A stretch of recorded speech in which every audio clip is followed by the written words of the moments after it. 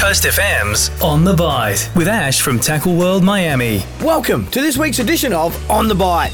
Mother Nature's lining up a great winter's weekend to wet a line. With morning tides and falling swell, it's going to make it near perfect conditions for land-based snapper fishing, either off our beaches or our local rock walls and groins. The upper reaches of our river systems have local black bream becoming more and more active, but also remember local netting on Wednesday nights closes the 31st of July, making the last available night Wednesday the 27th.